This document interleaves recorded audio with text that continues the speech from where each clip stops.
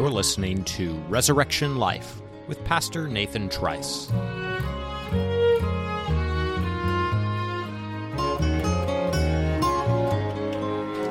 Well, my friends, welcome back to Resurrection Life here at the end of the summer of 2022. It has certainly been a good summer for the Trice family. I trust it has for you as well. Our house has felt a little bit like an airport concourse. Members of the family coming and going all summer. And, of course, that's the nature I am learning of having young adult kids. They each have their own plans, different and exciting, and it all can get quite dizzying. But it's my testimony that it's also great fun. And most of you will know the greatest delight of the summer for us was a wedding in the family. I became a father all over again, in a certain sense, a father-in-law, and it couldn't have been a sweeter first step into that phase of family life. But summer's all but over now. It's gone by at the speed of light, roughly, and we're settling into the routine of a new school year. I know that is true of just about all of you listening. And friends, I'm eager to return afresh to my Resurrection Life podcasting. Thanks, by the way, for all the good feedback about the summer sermon reruns. I am aware that preaching and podcasts are not necessarily the most obvious match, but I was really very glad for the opportunity to share, particularly with my Resurrection family, some of the messages from the past pulpit at Resurrection that have profoundly shaped my own perspective. But I'm returning now to fresh, made-for-podcast material, and folks, I've got a lot more to share with you about the subject of bringing our children up in the discipline and instruction of the Lord. So this is Christian Parenting number 17, starting afresh in that series. We left off at the beginning of the summer with a series of messages on the subject of discipline. Ephesians 6:4 speaks of the paideia of the Lord, the discipline of the Lord Jesus. And folks, I was particularly mindful in those remarks of parents of young children. That was, I'm sure, obvious. As I return to the theme of parenting this fall, I'm going to be steering now increasingly in the direction of that second heading, parental instruction, also in Ephesians 6:4, the nouthesia of the Lord Jesus. And as I do that, I'm going to have increasingly in mind the parenting that's called for in the second decade. To be sure, both discipline and instruction are things that are involved in parenting, the first decade and the second decade, but we're going to be thinking increasingly of the kind of instruction that needs to extend on into the teenage years of our children. Today I want to return, though, to a theme I've touched on before, and that is parental love. I've spoke earlier about parenting as one big epic endeavor of love. And I don't think I'll get a lot of pushback in characterizing parenting that way. Everybody recognizes love is so vital a part of this parenting enterprise. But I want to think with you today about the kinds of love that parenting calls for. And specifically, I want to talk about the two kinds of love that we need to give to our children. Now, today's podcast is called The Two Loves, and I'm talking about two distinct but utterly complementary ways in which we do, in fact, love our children, and ways in which we are, in fact, loved by God as His children. But I know what some of you are already thinking. You maybe thought about it as soon as you saw the title of this podcast, The Two Loves. You know that dear C.S. Lewis taught us that there's actually four loves. You may have had the title of his book by that name come to your mind. And by the way, that's a delightful book, entirely worth your while in reading. I'm not actually seeking to disagree with the Don.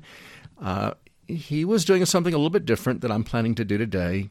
I love, in particular, the way that he characterizes different kinds of relationships in our lives in the headings of those 4 loves. But I'm going to be considering the nature of love as God models it for us, and the nature of that love as he calls us to imitate him in it. And I'd actually submit that all loves, even C.S. Lewis's 4 loves, could actually be reduced to these 2 kinds of love. Here's the preview of what's ahead. As parents, we love our children for 2 reasons. We love our children because, first, we are, by God's grace, lovers. But we also love our children because they are, also by God's grace, lovable. In the first kind of love, the cause of our love, notice, lies within ourselves. We love our children because we're committed to loving them, no matter what they do. And in this way, we are like God himself, and we are able to love that way because of his grace at work in our hearts. The other kind of love, the cause of our love, can rightly be spoken of as lying within our children. In other words, we also love our children because in so many ways they are delightful to us, and they do things that endear themselves to us. They are this way only because of God's grace at work in their lives. It's all still of grace, and yet there's a different dynamic in that second kind of love. What I'm going to be doing in this podcast is pressing the point. Folks, our children desperately need both of these loves from us. They need to be loved, and they need to be loved in both of these ways. So to make this point, I'm going to first take some time to meditate on these 2 loves in the heart of God for us as his children. And then we're going to reflect in the second part of our time on how practically that works out in our love for our children. So number 1, let's talk about the 2 loves of our Father in heaven. And folks, I want you to just come with me in a wonderful meditation on the love of God for us. It would serve its own end, even apart from a series on parenting. I think it will be a blessing to think about this. I am going to be talking about the 2 loves of God, and I am not coming up with something brand new out of my own insight. I'm simply passing on what some of the great theologians of the church have said in this area, and I'm particularly indebted to Jonathan Edwards for the way he articulates these 2 kinds of love in God. Edwards calls the first of God's 2 kinds of love for us, quote, the love of benevolence. Now, when Edwards uses the word benevolence, he's trying to capture the sense of God's desire to do good to us. Why does God love us? Well, it's fundamentally because it's in his nature to desire to do good to us. God is love. It's something within himself that is the cause of his love for us. So this love of benevolence, notice, it's his desire to do good to us apart from anything in us. It's the love of God that really is despite our being in ourselves rather unlovely. In fact, just the opposite. In our sin, we are the opposite of lovely in his eyes. In our sin, we are morally offensive and repulsive to him. But despite all of that, the Scripture teaches, the gospel celebrates that in love, God elects his people. He redeems his people. In time, he comes and regenerates his sinful elect, and he saves us from our sin. The Bible is full of language that speaks of this kind of love, this first kind of love in God, the love of benevolence, as Edwards speaks of it. Listen, for example, to Deuteronomy chapter 7. Moses is reflecting on the fact that God loved Israel apart from anything in them. He says, it was not because, this is Deuteronomy 7, verse 7, sorry. It was not because you were more in number than any other people that the Lord set his love on you and chose you, for you are the fewest of all peoples. But it is because the Lord loves you and is keeping the oath that he swore to your fathers, that the Lord has brought you out with a mighty hand and redeemed you from the house of slavery, from the hand of Pharaoh, king of Egypt. You see what Moses is doing. He's reminding God's people, these Jewish shepherds and soon-to-be Bedouin shepherds, he's reminding them that their place in the special love of God, the choice of God of them over all the other peoples, was not, we could say, not as a result of their having won the beauty contest of all the nations of the earth. He says, quite to the contrary, in so many ways, there are other peoples of the earth that were mightier. We might add more advanced, more impressive in so many ways. But God simply set his love on you and chose you because the Lord loves you. This is that wonderful tautology. Why does the Lord love you? Because he loves you. It's because of things in him, in his own heart. It's this wonderful, amazing, and ultimately inexplicable nature of God's love. Romans 5 talks about this. In the New Testament, Paul says, while we were still weak, at the right time, Christ died for the ungodly. For one will scarcely die for a righteous person, though perhaps for a good person one would dare even to die. But listen, God shows his love for us in that while we were still sinners, Christ died for us. Paul is reveling in this reality that God loved us. He sent his Son to die for us when he found absolutely nothing in us worthy of that love, nothing lovable in us. He loves us because he's a God of love, because he's a God full of benevolence. All right, so perhaps with just these examples, you can think of how much of the Bible is devoted to assuring us of this kind of love in God. This is the love of God for us, his children. Folks, that gives us so much security, so much confidence in our lives. We know that he loved us while we were still his enemies. So he's not, now that we're his children, ever going to stop loving us, even when we displease him, even when we make him angry with our sins. It's the anger of a father who is fundamentally devoted to us. The psalmist says his covenant love endures forever. And, I could say at this point, that would be good enough, don't you think? I mean, that would be a gospel enough. If that's the only kind of love in the heart of God for us, that would be enough. But wait, there's more. That's the first kind of love Edwards speaks of in God's heart towards us. It's the love of benevolence. But here's what Edwards calls the second of God's two kinds of love for us. He calls it the love of complacency. Now, immediately, I need to say, yeah, that's a little confusing because Edwards is using the word complacency, and other theologians use the word complacency in a very different way than we do. It really has a kind of negative connotation in our day. A complacent person is someone who, you might say, just sits back and does nothing.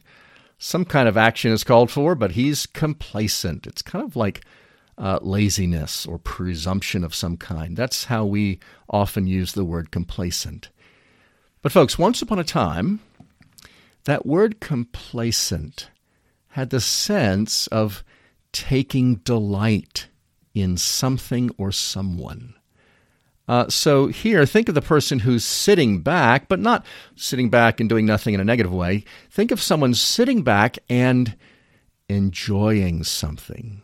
So, for example, they're sitting at a concert and they're enjoying, they're delighting in the music that's coming to them, to their ears from the stage. They're in a state of complacency in the old sense of that word. That's the sense which Edwards is using it.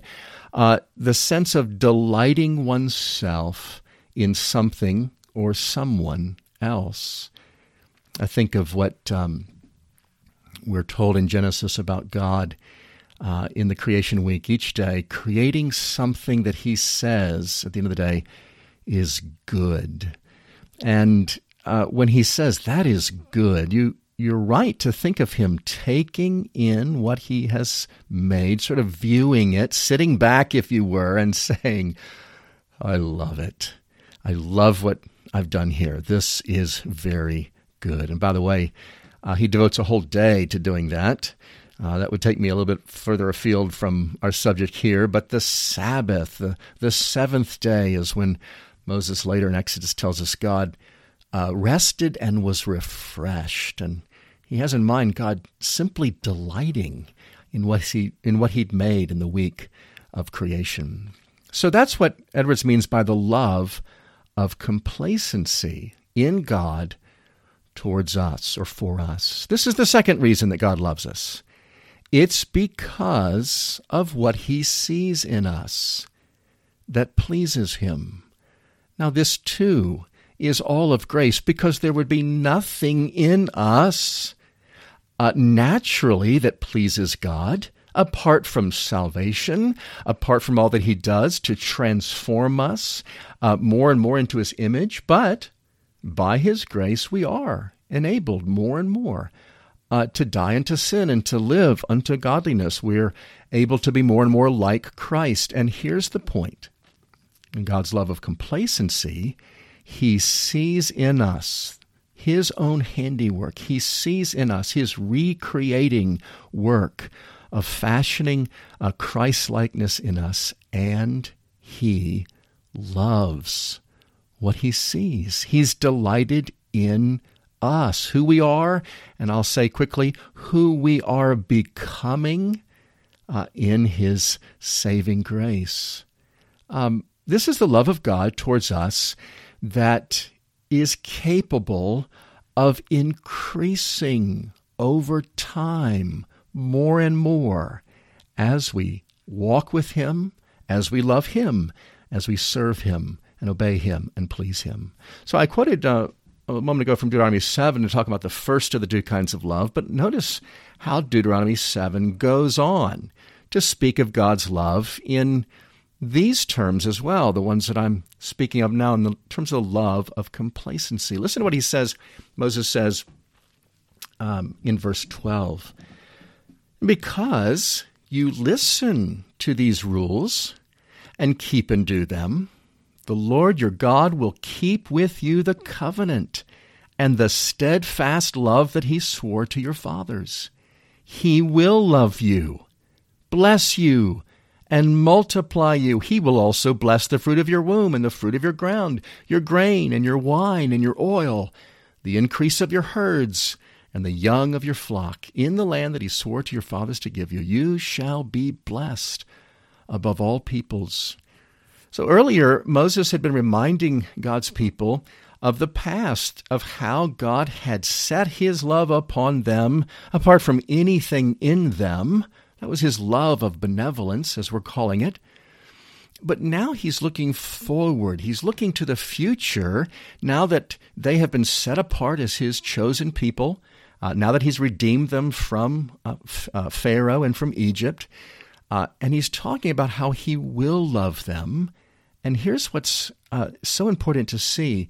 That ongoing love, that future love, will be a response to their own love of him manifested in obedience and service to him. This is that dynamic where Moses encourages God's people, as you listen to what he's said to do and keep and do those rules or those commandments, God is going to continue to love you, and he's going to show that he loves you by blessing you and multiplying you. And he's talking there about the love that God has for his people in light of how they are, imperfectly to be sure, but really and sincerely loving him and serving him.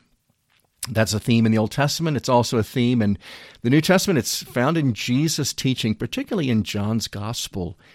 Listen to these well-known words. Jesus is speaking in John 14, verse 21. Jesus says, "Whoever has my commandments and keeps them, he it is who loves me."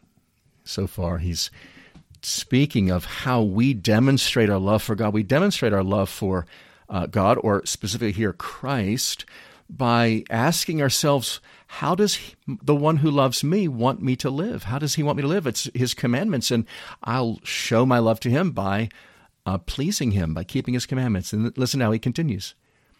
"And he who loves me will be loved by my Father, and I will love him and manifest myself to him."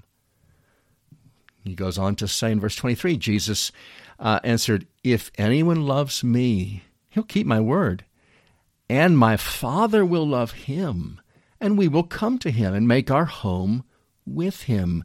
Now, nothing Jesus is saying here denies the reality that he speaks of elsewhere, that God comes and loves us first. He first loves us even when we have no love for him. That's the only reason we do come to have love for him, is because he first loves us in all of our unloveliness. That's the love of benevolence. But here, Jesus is talking about an ongoing relationship of love with God and with our Savior. And it's interesting, Jesus says, when you love me, that's going to make my Father love you. That is to say, my Father is going to be delighted in what he sees in you as you love me and keep my commandments, and he's going to love you. And he adds this, we will come to him and make our home with him. You parents will know your heart goes out with affection and love for people who love your kids. Isn't that true? If someone loves my son, someone loves my daughter, they show kindness, they sacrifice and bless my kids, man, that makes me love that person. And in a far more transcendent way, Jesus is saying, you love me, oh, my Father's going to love you for that. He's going to, in real time, in ongoing relational ways, he is going to love you for loving me. Now, folks, this second kind of love that God has for us, I submit to you, that holds the potential for so much of the joy that is rightly ours in our ongoing relationship with him. I said the first kind of love provides so much security for us, confidence, God's love of benevolence, God's love of complacency towards us. Folks, this awareness of this love ought to make us mindful of the fact that when we, in a daily way, serve the Lord, he is truly pleased. He's delighted. And that serving the Lord and loving him is part of the way we can grow in our love relationship with God, and we can come to be more and more loved by God. He is seeing in us a lot to love, again, always, because of his own grace, specifically his Spirit at work in us. Now, those are the two loves that Edwards talks about in God's heart towards us as his people, his children. I have to say, I think it's this second kind of love, this thing Edwards calls the love of complacency in God's heart that many Christians have no concept of. They know God in Christ Jesus loves them despite all their sins in intensely sacrificial ways, and we might add inexplicable ways. He loves us simply because he loves us. But I think, friends, I think a lot of Christians don't have any sense that God likes them. Can I put it that way? He loves me. I'm just not sure he likes me. I'm not sure that he takes pleasure in me, that he is pleased with me. If I were ever to write a book, it would probably be on this particular kind of love of God for his people. I think it is so often missed in the church today. John Brown was a 19th century Scottish preacher and commentator on the Scriptures, and has blessed me particularly as a commentator. He's speaking of Jesus in that passage I was just quoting from, where Jesus says, "Whoever loves me will be loved by my Father." And listen to what John Brown says. "Before such men loved Christ, all you could say of the Father's love to them was he loved them because he loved them." You know now when John Brown speaks that way, he's talking about God's love of benevolence. But listen how he continues. "But now he loves them for what he has himself made them to be and to do, as believing, obedient lovers of his Son." Now he's talking about the second kind of love, a love of complacency. "He cannot but be well pleased with those who, having Christ's commandments, love him, and who, loving Christ, keep his commandments." So when you hear someone say, God loves me apart from anything in me, friends, that's profoundly and wonderfully true. But it's also only part of the picture. God loved you when you were unlovely, but listen, his love for you is actually making you into something lovely and lovely to him. This is very vividly expressed in the Scripture by comparing, Old and New Testament do this, our relationship to God to a kind of marriage. And in places like Ezekiel 16 and, for that matter, the whole book of Hosea, the point is made very vividly that God loved us as his people despite our utterly unworthiness, our ugliness, our moral ugliness in his sight. Yet, that's not the end of the story. Even though he sets his marital love on a very unworthy and ugly bride, his love is devoted to beautifying her, such that in Ephesians 5, the ending of that chapter, Paul can speak of Christ's love making the church in the last day beautiful so that he can present her to himself in all of her radiance. So here's the relevance of all these meditations on the love of God for us that comes in this twofold way. You and I, brothers and sisters, can experience in our relationship with God what is spoken of Jesus in his humanity experiencing in his relationship with the Father. So in Luke 2, verse 52, there's an amazing statement, and we may have often read it and passed over it without due consideration. It says, "Jesus increased in wisdom and in stature and in favor with God and man." Now here's what I think is so amazing about that. How or why could Jesus increase in the favor of God? How could God more and more and more be pleased with Jesus and be favorable towards Jesus? Well, the answer to that is, in his humanity, his Son, as he grew and lived day by day, the longer he did so, the longer he perfectly served and pleased his Father. Folks, that passage is saying it's the more he did it, the more his Father's heart was endeared to him, the more he loved him. in that second kind of love. You remember how he puts that in Jesus' baptism, where the Spirit comes down in the form of a dove upon our Savior, and the voice from heaven says, "This is my beloved Son, in whom I am well pleased." Well, the same thing happens in our own relationship with God. He loves us despite our sinfulness, love of benevolence. And yet the longer we pursue relationship with God, the closer we get to Him, the dearer we become to God. The more we love our Father in heaven, the more He delights in us. I'll quote one more Scotsman. This is an even older Scottish theologian. It's Samuel Rutherford, and he's speaking of these two loves when he says, "Our own good works cannot make our Lord love us less or more with the love of eternal election." He's speaking there of that first of the two loves, electing love. God places His love in us apart from anything in us. He says, "Our own good works cannot make our Lord love us less or more with the love of eternal election, but our good works are pleasing Him, may make God love us more with the love of complacency, and a sweeter manifestation of God in the fruits and gracious effects of His love." Rather, speaking of these two kinds of love, you might call them His love of election or His love of benevolence.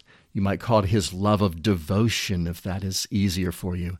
And then this second kind of love, His love of covenant, His love of complacency, or perhaps you'd prefer the word just His love of delight. One kind of love is fixed and unchanging. God is devoted to us in love because He's a lover. The other is a growing thing. God is delighted in us in love because He's making us more and more lovely. I'm about to wrap up this meditation on the love of God. I hope it's been profitable. Let me just say one more time, I think this second kind of love is particularly what is missing in many people's understanding of God and their relationship with God. I had someone say to me, "Pastor, I know God loves me, but I have a hard time believing that He's pleased with me. I can't imagine Him, in other words, liking me very much." And I think this comes from failing to see that there are two loves in God's fatherly heart towards us. And the good news, it's this good, folks, is that it's both. He's devoted to you despite your sins and failures. He's also delighted with you as you sincerely seek to please Him more and more. That's how good the good news is. Now, I've taken some time to describe these two loves of God for us, and maybe I've gotten to the end of your workout or your commute to work, and indeed, this would be a good place to put a bookmark, or is it a pod mark in this case, and just pick up listening tomorrow. But here's where I want to go now. The two loves that I've just been describing in God's heart, well, they're vital for all of us in understanding God and our relationship to Him. But folks, I've been actually saying all this in order to come to this point to say this to my fellow parents. Folks, your children need both of these loves from you in your parenting. That's what I want to talk about now. The two loves of parents. So the first thing I'll point out is that you actually can see these two kinds of love in parents of all kinds, not just in Christian parents. Let me just say, all parental love, if it's real love, is the result of God's grace at work in this world. And this is one of the most conspicuous evidences, I think I've already had occasion to remark on this, of His common grace. In other words, God is graciously at work keeping men and women from being as evil as their hearts would otherwise be, and actually prodding them and promoting in them a kind of goodness. And we see it we see it all around us in families. So, for example, we see this love of devotion or benevolence In parents everywhere, you see moms and dads making all kinds of life-changing sacrifices when the newborn comes into their home and is absolutely dripping with neediness. Parents, broadly, give their time, their resources to children, and often we see it in parents who don't have particularly grateful children. Their children seem to be very unworthy of all this sacrifice. You can see, perhaps most poignantly, even in parents that are not Christians, a continued devotion to children who nonetheless break their hearts. Parents who continue to love children who are unloving in response. And folks, this is, and by God's common grace, evidences of this love of benevolence. Parents loving children because they are lovers. It's because, I won't say it's in their nature, but by God's grace, they do have this in themselves, devotion to their children. There's this rather unpleasant insult that you've perhaps heard. Someone says, he's got a face only a mother could love. And I hope that none of you actually use that expression. But you know what's being spoken of in that. A face only a mother could love? What is that? Well, it's a reference to the fact that that son or daughter, old or young, is not particularly beautiful. They're not going to spark or provoke love of complacency, as we defined it. But a mother's going to love, no matter how ugly a child is, because, well, mothers are lovers. They love their baby. They love their toddler. They love their teenager. They love. Parents are capable of love of benevolence. We see it everywhere. And we also see this love of complacency, or this love of delight in parents everywhere. We see, as we've talked about, parents who are just utterly taken with their newborns. They are so adorable. And indeed, our children in their infancy are so adorable. There's something lovely about them. We're proud of them as they have these emerging personalities and little intellects and wits and all the rest. And the day comes when we have strapping young men and beautiful young women, and parents everywhere, not just Christians, have a love of their children of this second kind, a love of delight. They see in their children lots to love. You hear a father say, in so many words, "That's my boy." He is expressing this second kind of love. He is taking pleasure in what he sees in his son. So the two loves that I've been talking about are the two loves that can be seen in all kinds of parenting. But now you're ready for me to say what, well, you know what I'm going to say. Folks, these two kinds of love should, of all people, be on spectacular display in those men and women who are, as parents, also loved by God in those two ways. Christians, Christian parents, who've had the love of God shed abroad in their hearts, as Paul puts it, should be full of these two kinds of love to others, and in particular in this case, to their children. By the way, I think that's exactly what the prophet Malachi is talking about in the final words of the Old Testament. He's talking there in Malachi 4 of the blessings of the coming of the Messiah and the new covenant that he will inaugurate. And here's what he says, last words of the Old Testament. "Behold, I will send you Elijah the prophet before the great and awesome day of the Lord. And he will turn the hearts of fathers to their children, and the hearts of children to their fathers, lest I come and strike the land with a decree of utter destruction." Once upon a time, I preached a sermon on that passage that I entitled "The Power of Parental Delight." And of course, I was interested in that expression, turning the hearts of the fathers to their children. That is an expression, obviously, of love, of delight, of intimate relationship. And it is so important that Malachi sees that relationship of love between parents and children as critical to the purposes of redemption in the new covenant. What's the opposite of parents whose hearts are turned to their children? Well, it's parents who don't love their children, who neglect their children, who do not delight in their children, and conversely, children who don't love their parents, who don't respect them or listen to them.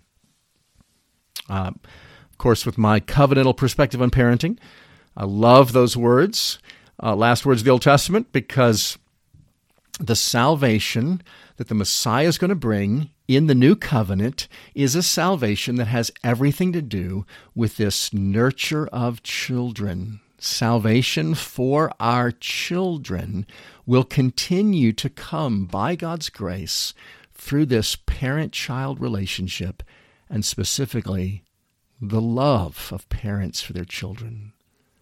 That's why biblical parenting is a pursuit of a love relationship. As all that, notwithstanding everything I've been saying, brothers and sisters, about certain wise principles that should be carried out in our homes, particularly in the discipline of our children, this podcast is all about emphasizing that discipline and instruction must be given in the context of devotion and delight, the two loves that parents are to have for their children.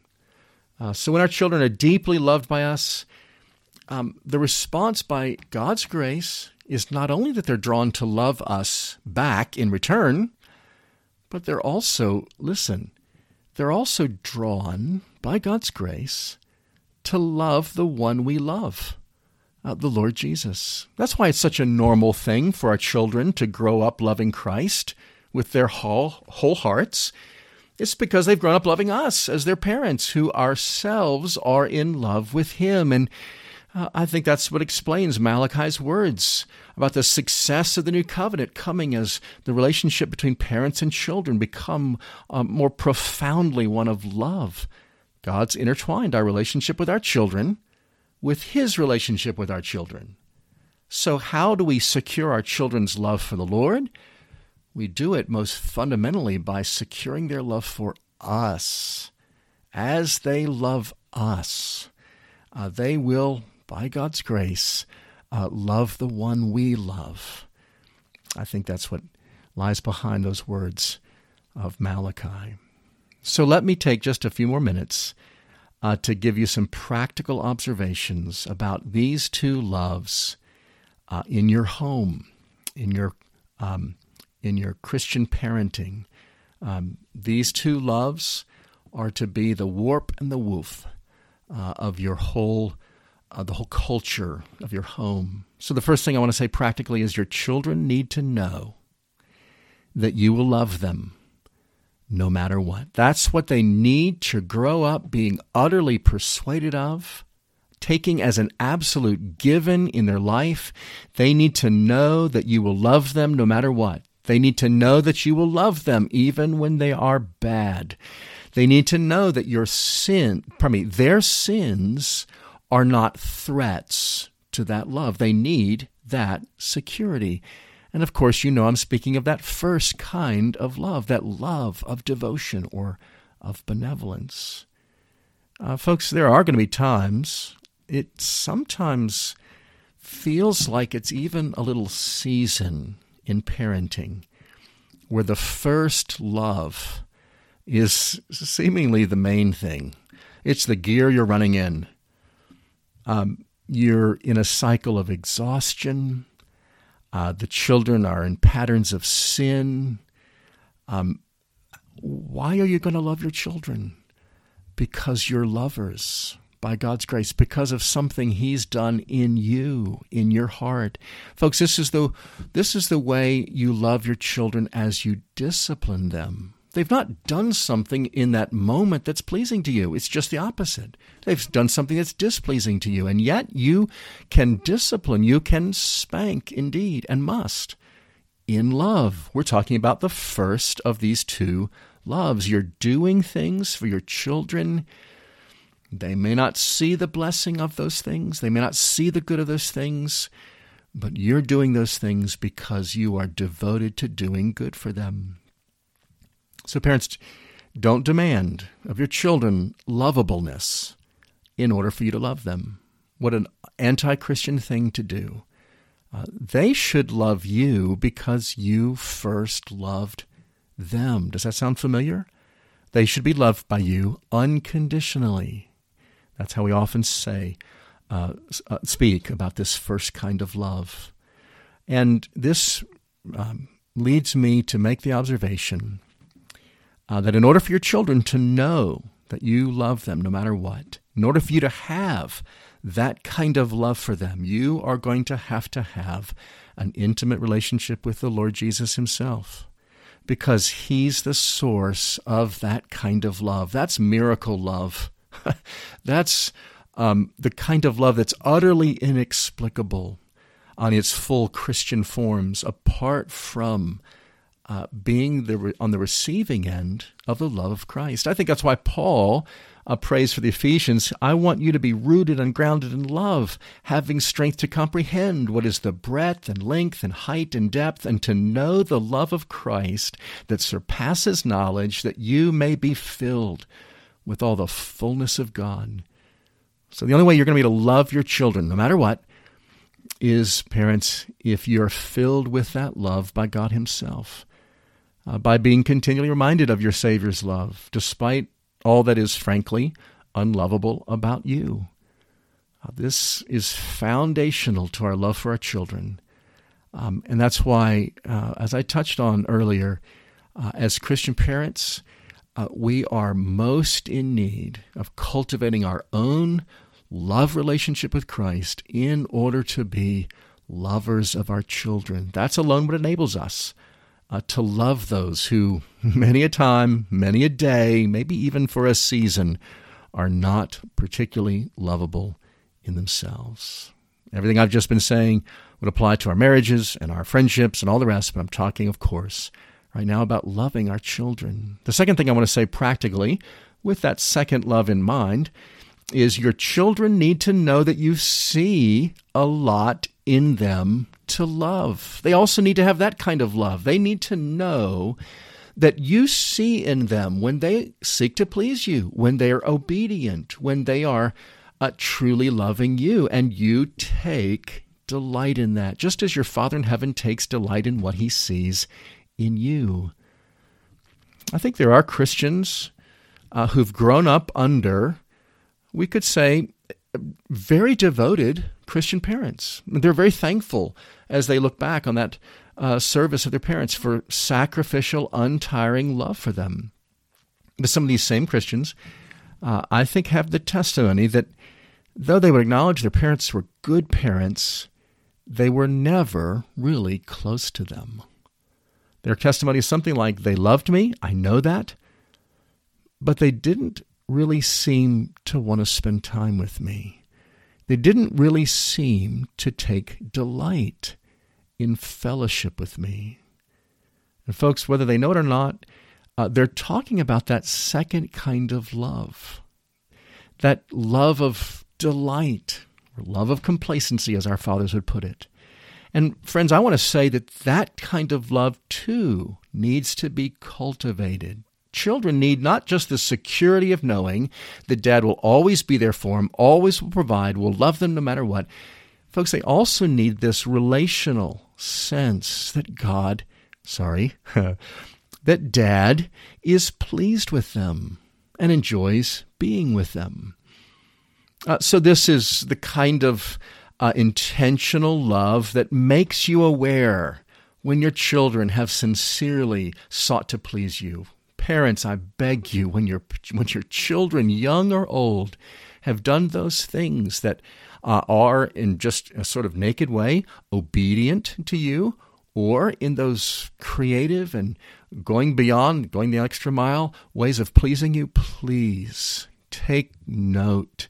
Allow yourself to see what in your son or daughter is so delightful. Proverbs 23:24, listen to this love of delight, this second kind of love. The father of a righteous child has great joy, A man who fathers a wise son rejoices in him. This is a father who's blessed with an obedient child, a righteous child, a wise son, and it registers in him, in his heart, with gladness. And that's a son, I could put it this way, that's a son who's growing up knowing my dad is pleased with me.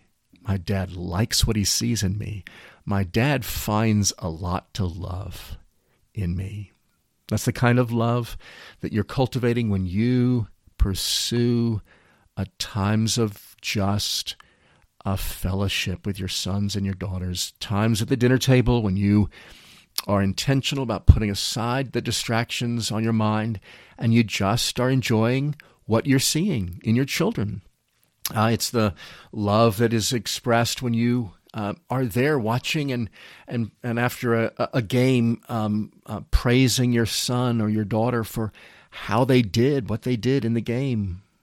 I remember many a Saturday working with my dad and my growing desire to be a good helper and to be a pleasure to him in that work, and having the many a Saturday evening where I was just aware of how pleased he was after a day of working with me. Parents, when your children are young, that might look like making up silly games to play with them, just to draw out from them the things that are delightful and that will delight your heart. It looks like stopping when they say, "Watch me, Daddy," ready to see something that you are willing and eager to be delighted by. When they are older, it certainly means looking for ways to develop a relationship with them, to have in your ongoing relationship with your son, with your daughter, many things that you take delight in. This is elementary, again, to every real relationship of love. Pursuing those things that enable the two people in that love relationship to delight in each other. I'm amazed at how much the love of devotion, that first love, can eventually be shrugged off by kids. I've seen it. It's almost as if kids can, in their sinfulness, apart from the grace of God, sort of think, yeah, it's parents' job to love me, and they can shrug off that love. But I think, friends, it's harder for our kids to shrug off that second kind of love, the love of delight that seeks to build relationship. I love my 18-year-old son now more than I did when he was first born. That love that I set upon him because he's my son, that's been a fixed and unchanging thing in all of those 18 years. But over those 18 years, there's something that's happened. He's endeared himself to me more and more in countless ways. There's so much more in him to love. And so it is in our relationship with our Father in heaven, in that second kind of love. Well, let me conclude in these substantial reflections, I'm aware, on parental love by encouraging those of you who are listening. I want to say, lastly, practically, that parental love of this kind covers a multitude of parental sins. Now, I'm sure all this talk about love is convicting. It should be. I have myself a keen sense of failure in this area of love. And in fact, all my senses of failure as a parent really default back to this, failures of love. In the moment, I didn't have it in me as a dad to love my children despite their unloveliness. In the moment, I didn't have, on the other hand, eyes to see in them what's truly lovable and delightful. I missed opportunities to sacrifice and to give, and I missed opportunities to take delight in my children. I and we, in the conviction of sin that can come in this area, we need to pray the promise of Malachi Jesus, Messiah, turn my heart to my children in love. I recognize that all this talk about love is rightly and properly convicting to us as parents. But friends, I want to say this to you, my fellow Christian parents.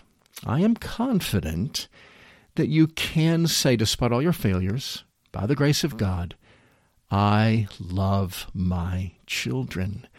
I'm confident you can say that. I'm confident you can see in your heart these two loves for your children. And I'm confident your children see it in you. They see your devotion to them. They see your delight in them. And here's my encouragement.